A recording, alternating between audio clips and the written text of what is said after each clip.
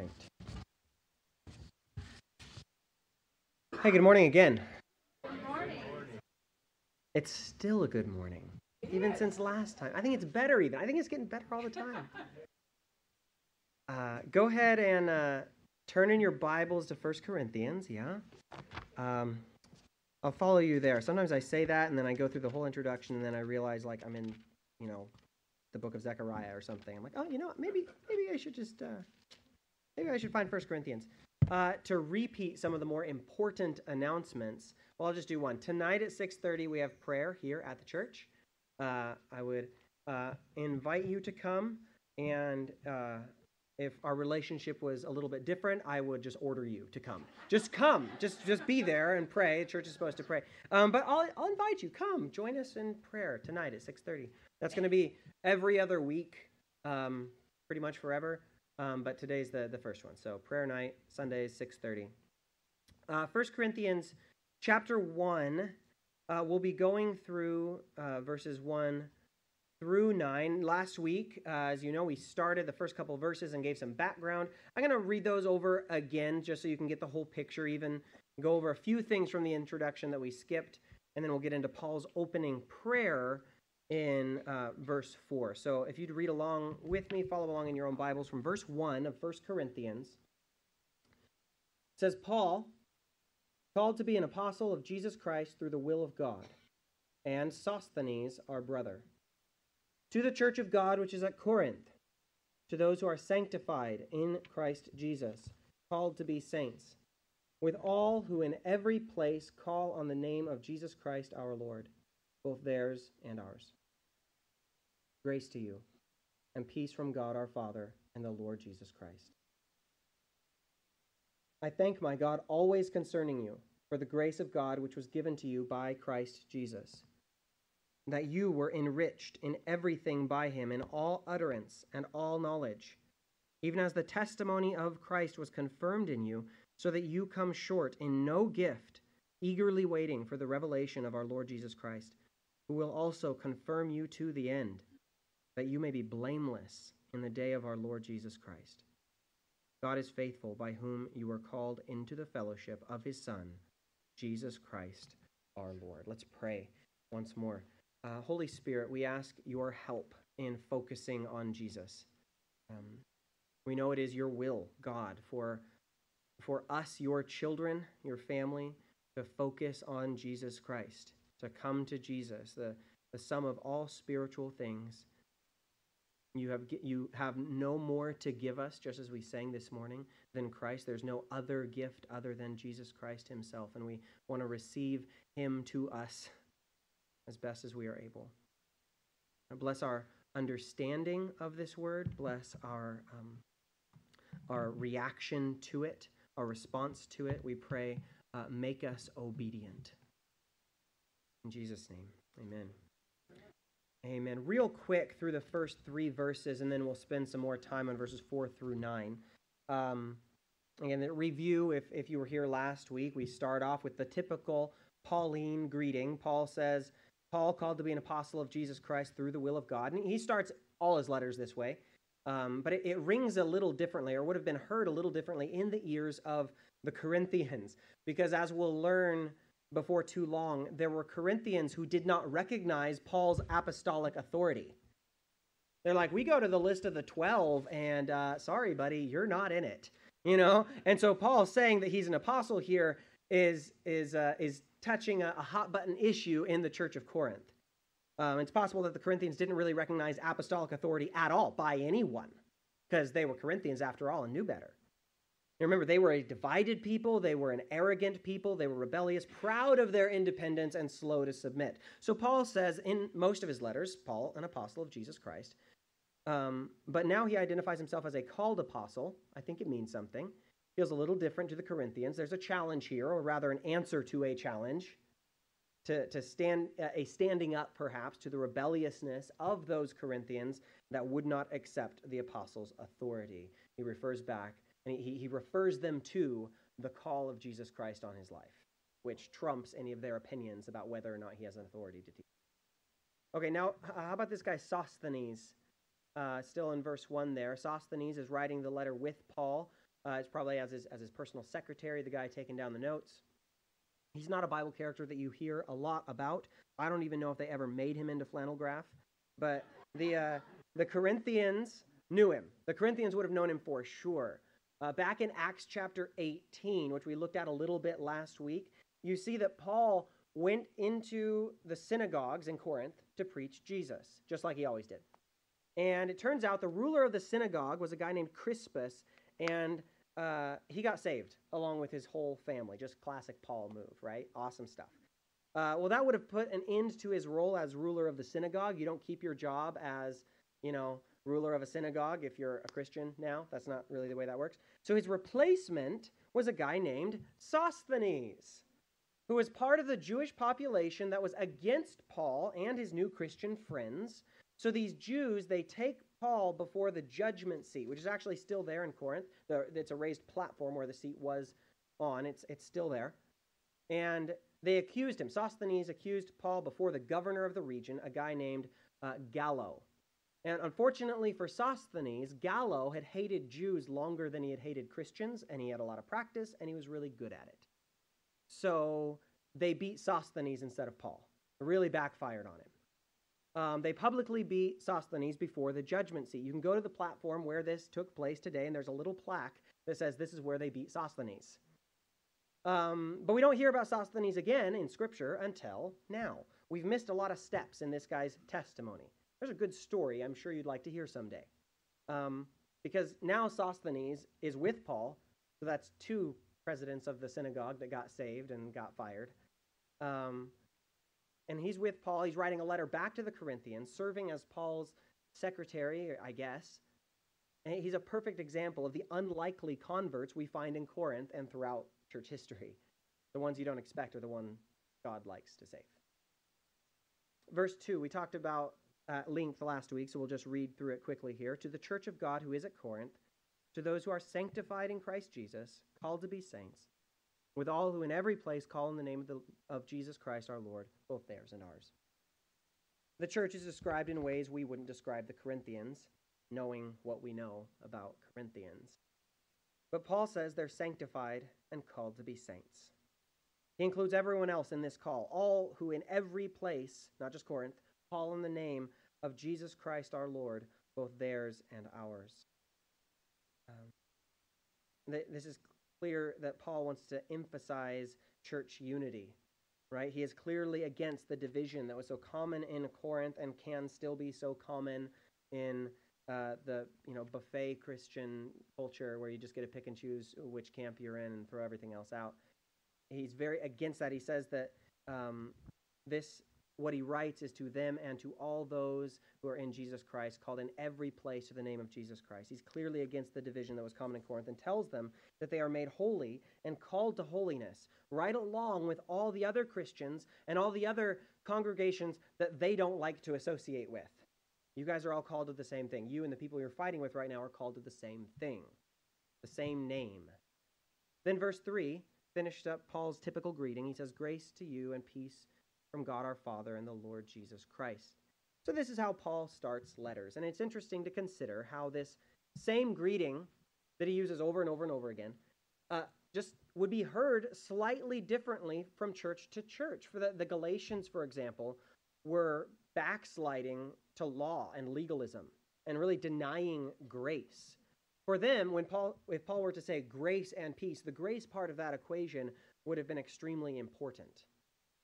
For a divided church like the Corinthians, who absolutely needed grace just as much as the next guy, the blessing of peace would have been especially pertinent to their situation because they were not at peace with each other, and as a result, Paul will argue they are not at peace with God. It's beautiful that no matter what the specific church was, no matter what the congregation was going through, these blessings of grace and peace could speak and do speak to every specific situation and bring the blessing that's most needed. You'll always need grace. You'll always need peace.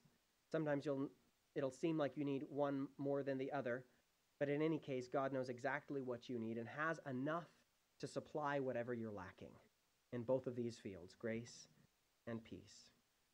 Now, verses 4 through 9 are really a continuation of the introduction. This is another common part in most of Paul's letters, something he does often. He gives thanks for the church he's writing to. He says, I'm praying for you, and I give thanks to God for what's going on in your church.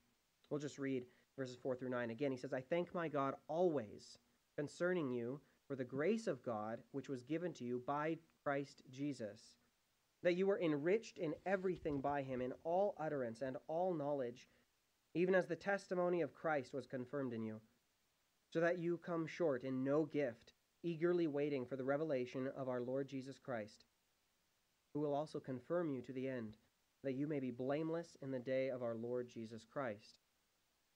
God is faithful, by whom you were called into the fellowship of his Son, Jesus Christ our Lord. Well, was there any punctuation in there? This is classic Paul there. We'll take it that one piece at a time. Paul has a lot to be thankful for, and he can't help but just spit it all out. And it will become clear as we go through Corinthians that the main part of the letter it's not thanksgiving, it's corrective. It's a scolding kind of letter, which gives us a picture of the Corinthians that is not flattering. We talked about this last week. We'll be talking about it probably every week we're in the book of 1 Corinthians. They had been influenced so much by the world, and the worst parts of the world at that, that they have been forever remembered by the church as this carnal, messed up, broken church that you don't want to be like. And there may even be a little bit of pride and arrogance in us when we look at the depravity of the church of Corinth, because we're like, oh, at least we're not that bad. At least my sins aren't those sins. And while there's things about the Corinthian church that we don't want to imitate, for sure, let's be honest and say that there are strengths in the Corinthian church that we ought to imitate, that we do want to imitate. That there were good things about the Corinthian church that are easy to skip over because of those bright, glaring sins that they're dealing with. But we should take hold of these good things and see, is this our church? How can we be more like the Corinthians in this way? Test all things. Hold fast that which is good. And I'll show you one way in which we are exactly like the Corinthian church in the best way. And one reason we can be thankful exactly like Paul. Verse 4, Paul says he's thankful for the grace of God that was given to the church by Jesus Christ. You may have noticed that Paul does not say, I'm thankful for you, or I give thanks to God for you, at least not in this translation. He says, I thank my God always for the grace that was given to you. Now, in this way, we're just like the Corinthians, aren't we? We have received grace upon grace. God has blessed you tremendously. You'll always be able to thank God for this same thing. And it's already been established in verse 2 that Paul is most definitely writing to Christians. And yes, he's writing to some messed up Christians that were doing a lot of things wrong. But there's grace that is greater than all our sin. And Paul could write this corrective letter in hope, knowing that he is writing to a group of rescued people who God has saved, and not only that, who God has inhabited. He's writing to people, identifying them, you are the temple of the Holy Spirit. He tells them that. And he could bring correction to these people with confidence, knowing that he's not just beating his head against a brick wall. He's not speaking to dead bodies. He's not speaking to the unregenerate. He's speaking to people who the Holy Spirit inhabits, people who have been saved by grace through faith. And what a great place to start. Paul, who is going to basically tell them later, I'm coming for you, you better watch out, this is going to hurt. He starts off by saying, I am so thankful that God has worked in your life. Because none of this is wasted then. I don't think this is just Paul's version of the Southern insult, bless your heart. I don't think that's what he's doing. I think it's more than that. I really think he is actually thankful for them. He loves this church. And then his thanksgiving gets even more surprising because he includes the gifts of the Spirit next. He's like, you are so gifted. You're so gifted, which is one of the very things that the Corinthians were getting so messed up about, is spiritual gifts. In verse 5, he says, he's thankful that you were enriched in everything by him, in all utterance and knowledge, even as the testimony of Christ was confirmed in you. There's a few things that really surprise me here. The Corinthians, you will remember, were a rich people. Okay, the city at least was very opulent. There were some, not many, but there were some who were very proud of their riches, their material wealth. Now to those people, they're receiving the letter along with everybody else. You would think Paul might say at the beginning, your riches are nothing. Maybe he could borrow a line from James and say, "Come now, you rich, weep and howl for your miseries that are coming upon you." But instead he says, "I'm thankful that God has given you riches." And then he makes it clear that he's talking about spiritual riches. But again, this is somewhat problematic since the Corinthians were also so spiritually arrogant that in chapter 4, Paul is going to have to tell them, you call yourself rich, you call yourself kings, and that's really a problem. I wish you were, but you're not. He knew that they were misusing their authority, they were misusing their blessings, but at the front end he said, God still gave you what you have. Again, he could have borrowed from James and said, every good and perfect gift comes from above. So I thank God that he has given you the things you're working with.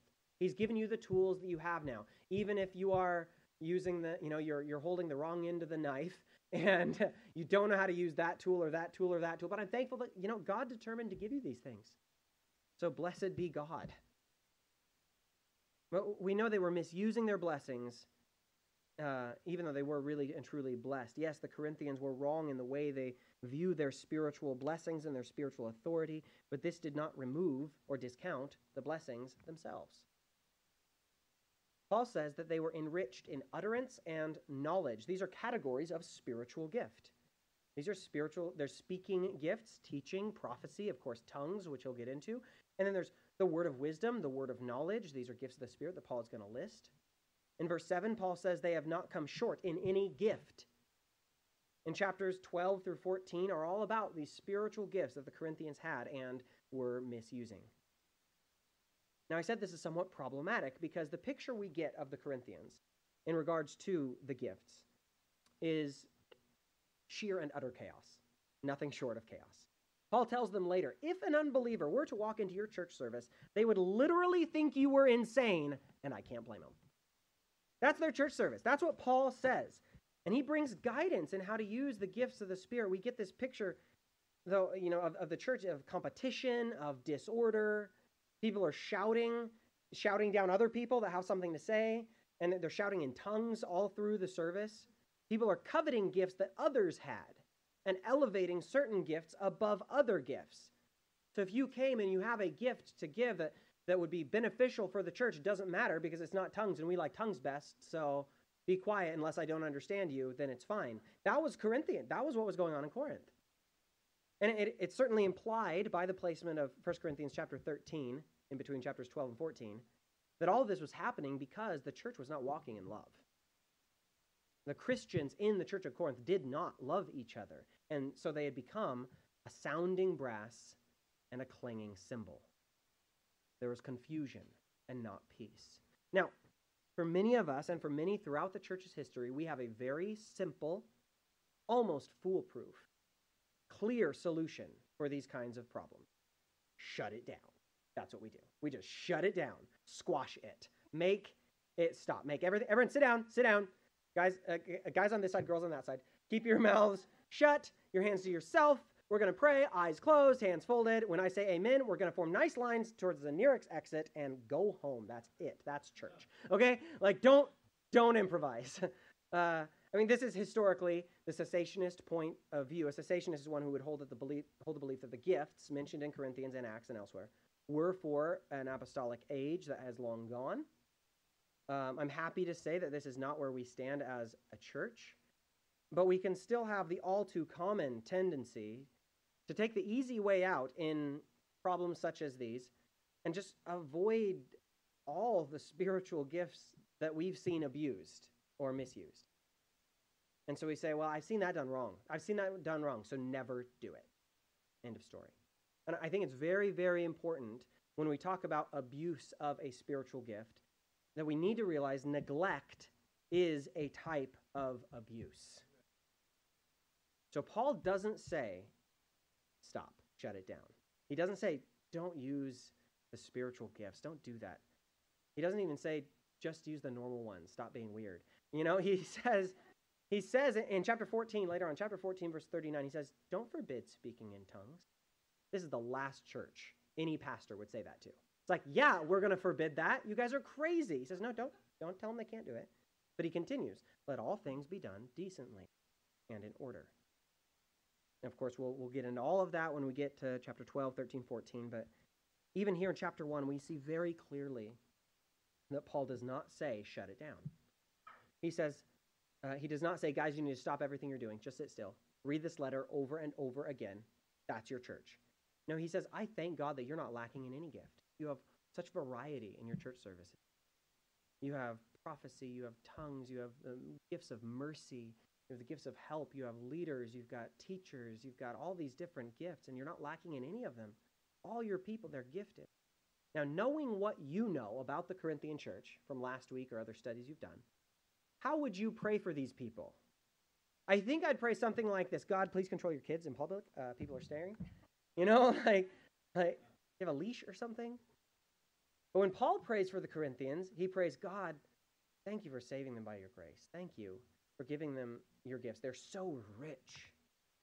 Thank you for confirming the testimony of Christ in them, so that I can have confident hope that you will also confirm them to the end, that they will be blameless in the day of Jesus Christ. Now let's take that last bit of his prayer. Read verse 8 again. He says, who will confirm you to the end, that you may be blameless in the day of our Lord Jesus Christ. Or the ESV, which I like a little better in this verse. He says, who will sustain you to the end, guiltless on the day of our Lord Jesus Christ. The Corinthian church was divided and divisive. There were factions and cliques, and these people over here thought they were so much better than the people over there. There were rich people abusing poor people, people getting drunk at church, not just at church, but in communion. There was the perversion that the church isn't worth mentioning in church. And the leadership in the church was proud of it because they were so open-minded and accepting of all sorts of sinners. Their Sunday service was chaos, people shouting over each other, which would be bad enough, but they were shouting over each other in language that wasn't intelligible to most. The Corinthians were not walking in love towards each other. They were not giving preference to one another. They had rejected the authority of the apostles themselves, and some of them were preaching that there isn't any resurrection of the dead. And we'll see them in heaven. Because Christ will sustain them to the end, guiltless in the day of our Lord Jesus Christ. We will see them in heaven. We will be with them in heaven. We will worship with them in heaven. And not only that, when we see them, we won't see the marks of sin and compromise and worldliness that we read about in this letter. We will see them guiltless, blameless, without spot or wrinkle, as Ephesians 5:27 says. How can this be so? This equation doesn't seem to make sense. If they're really as bad as Paul is going to say they are, and he doesn't hold back, how can they also be as good as Paul says they are? Well, verse 9 gives us the answer, doesn't it? God is faithful, by whom you were called into the fellowship of his Son, Jesus Christ our Lord. If their saintliness and righteousness and blamelessness and spotlessness and, wrinklelessness, wrinkle-free, ironed, if all of that depended on their behavior, then what Paul is saying would be little more than nonsense, wishful thinking at best. But if their saintliness and righteousness and blamelessness, etc., depends on God who is faithful, then it makes all the sense in the world. Paul can tell the Corinthians, you're sanctified, because Paul recognized the infinite power of the one who sanctifies. And that in that process, we are certainly the passive party. Paul could have faith in the final product, so to speak, the final victory of the Corinthian church, because Paul had faith in the faithfulness of God. Martin Luther coined a famous phrase, simul justus et peccator, and you can almost read it right into English, simultaneously justified and sinner. If he had a business card, he would have put it on it. Before coming to this conclusion, Luther was tormented, driven nearly to madness, because he was aware of his sin and unaware of God's mercy on that sin. What every Christian comes to realize eventually is the truth of Romans 5:8, that it was while we were sinners, Christ died for us. It is while we are still sinners that Christ can see us as justified. While the Corinthians were struggling with their divisions and pride and worldliness and everything else, Paul, through the inspiration of the Holy Spirit and with a perspective that is truly spiritual, says, you're sanctified, you're gifted, and you will be completely blameless. How can he be so confident? Because God is faithful. He's confident in the faithfulness of the one who called them in the first place. Paul will make the same argument in 2 Timothy. Near the end of his life, he's writing 2 Timothy 2, 12 through 14. And while it is a message of hope, it's not without a sobering warning. The passage in 2 Timothy is presented as a sort of creed, written in verse form for easy memorization, easy group recitation. 2 Timothy was written much later than 1 Corinthians, and I wonder if the Corinthians were familiar with this saying, if this was a creed that the early churches were saying. But Paul writes this, he says, if we endure, we will also reign with him. If we deny him, he also will deny us. If we are faithless, he remains faithful, for he cannot deny himself. Paul will bring the warnings, and there is a warning in that creed, of course. If we deny him, he'll deny us. That's serious. That should be taken seriously. But the end of the creed shows, like, in this, God never showed himself to be unfaithful. Paul's going to bring warnings. He will encourage the Corinthians to endure. He will warn them of the cost of denying Christ. But right here at the very beginning of his letter, he highlights and elevates and even exaggerates, if it were possible to exaggerate, the faithfulness of God. He says, God is faithful, by whom you are called into the fellowship of his Son, Jesus Christ our Lord. To the fellowship of his Son, Jesus Christ. And that is a fellowship, we already know from verse 2, that includes all who in every place call on the name of Jesus Christ our Lord. So he's setting up this argument that he's going to get into deeper in the coming verses. He's setting up his argument for unity that's going to start next week, in the next verse, really. He's preparing to tackle the problem of division within the church by realigning the church's focus onto the high nature of their calling, and more specifically, by realigning their focus on Jesus Christ himself. He's told them that they're called to fellowship. They're called to the fellowship of Jesus. They are called by God who is faithful. They are called to be guiltless. Something else Paul has done very intentionally, and I believe very effectively, is that Paul has brought Jesus into every sentence, every thought, invoking the name of Jesus 11 times in the first 10 verses. Go back to verse 1, see if you can find what Paul is trying to focus on in this conversation. Paul, called to be an apostle of Jesus Christ, through the will of God, and Sosthenes, our brother. To the church of God which is at Corinth, to those who are sanctified in Christ Jesus, called to be saints, with all who in every place call on the name of Jesus Christ our Lord, both theirs and ours.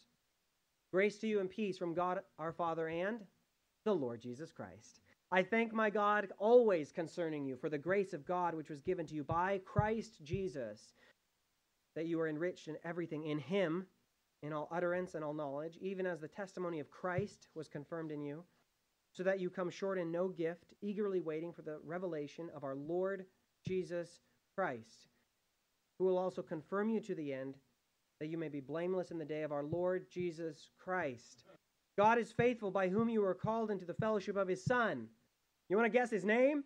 Jesus Christ, our Lord. And then if you want to keep going into verse 10, which really begins the next section, he says, now I plead to you, brethren, by the name of our Lord Jesus Christ, that you all speak the same thing, that there be no division among you, but that you be perfectly joined together in the same mind and in the same judgment. What do you think Paul wants to talk about? I think Paul wants to talk about Jesus. We know that the Corinthians have problems that Paul is trying to fix. What, or rather who, do you think the solution to these problems is going to be? I think it's Jesus Christ. I think Paul is also taking the focus off of himself right away, because he knows the Corinthians have problems with him. He's not who they want to receive letters from. Not this kind of letter anyway. He says, it's not about me. I was called by Jesus. You were called by Jesus. We're looking to follow Jesus. Now, the Corinthians' first problem was division. They were fighting. They were dividing. They weren't unified. So where does Paul draw their attention to in order to get their selfish minds off of themselves? I think he wants them to look at Jesus Christ.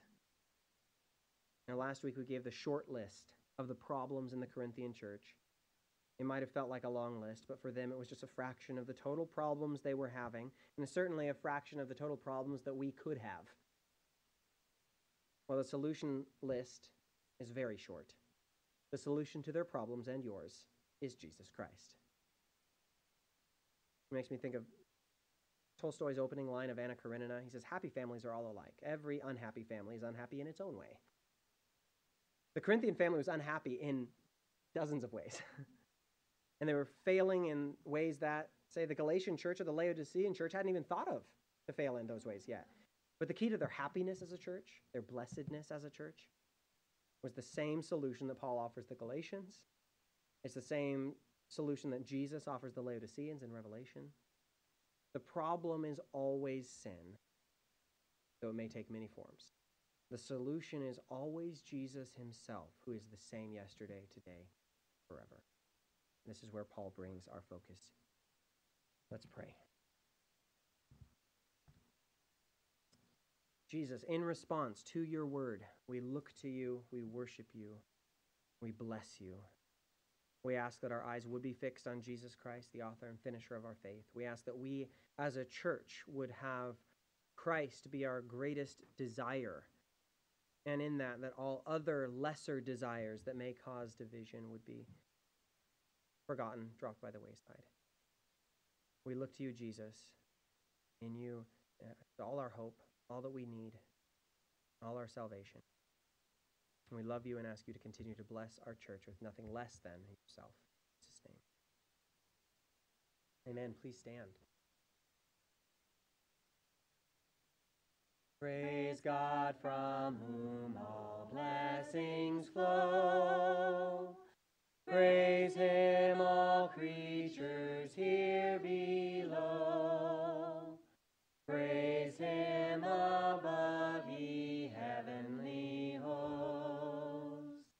Praise Father, Son, and Holy Ghost. Amen.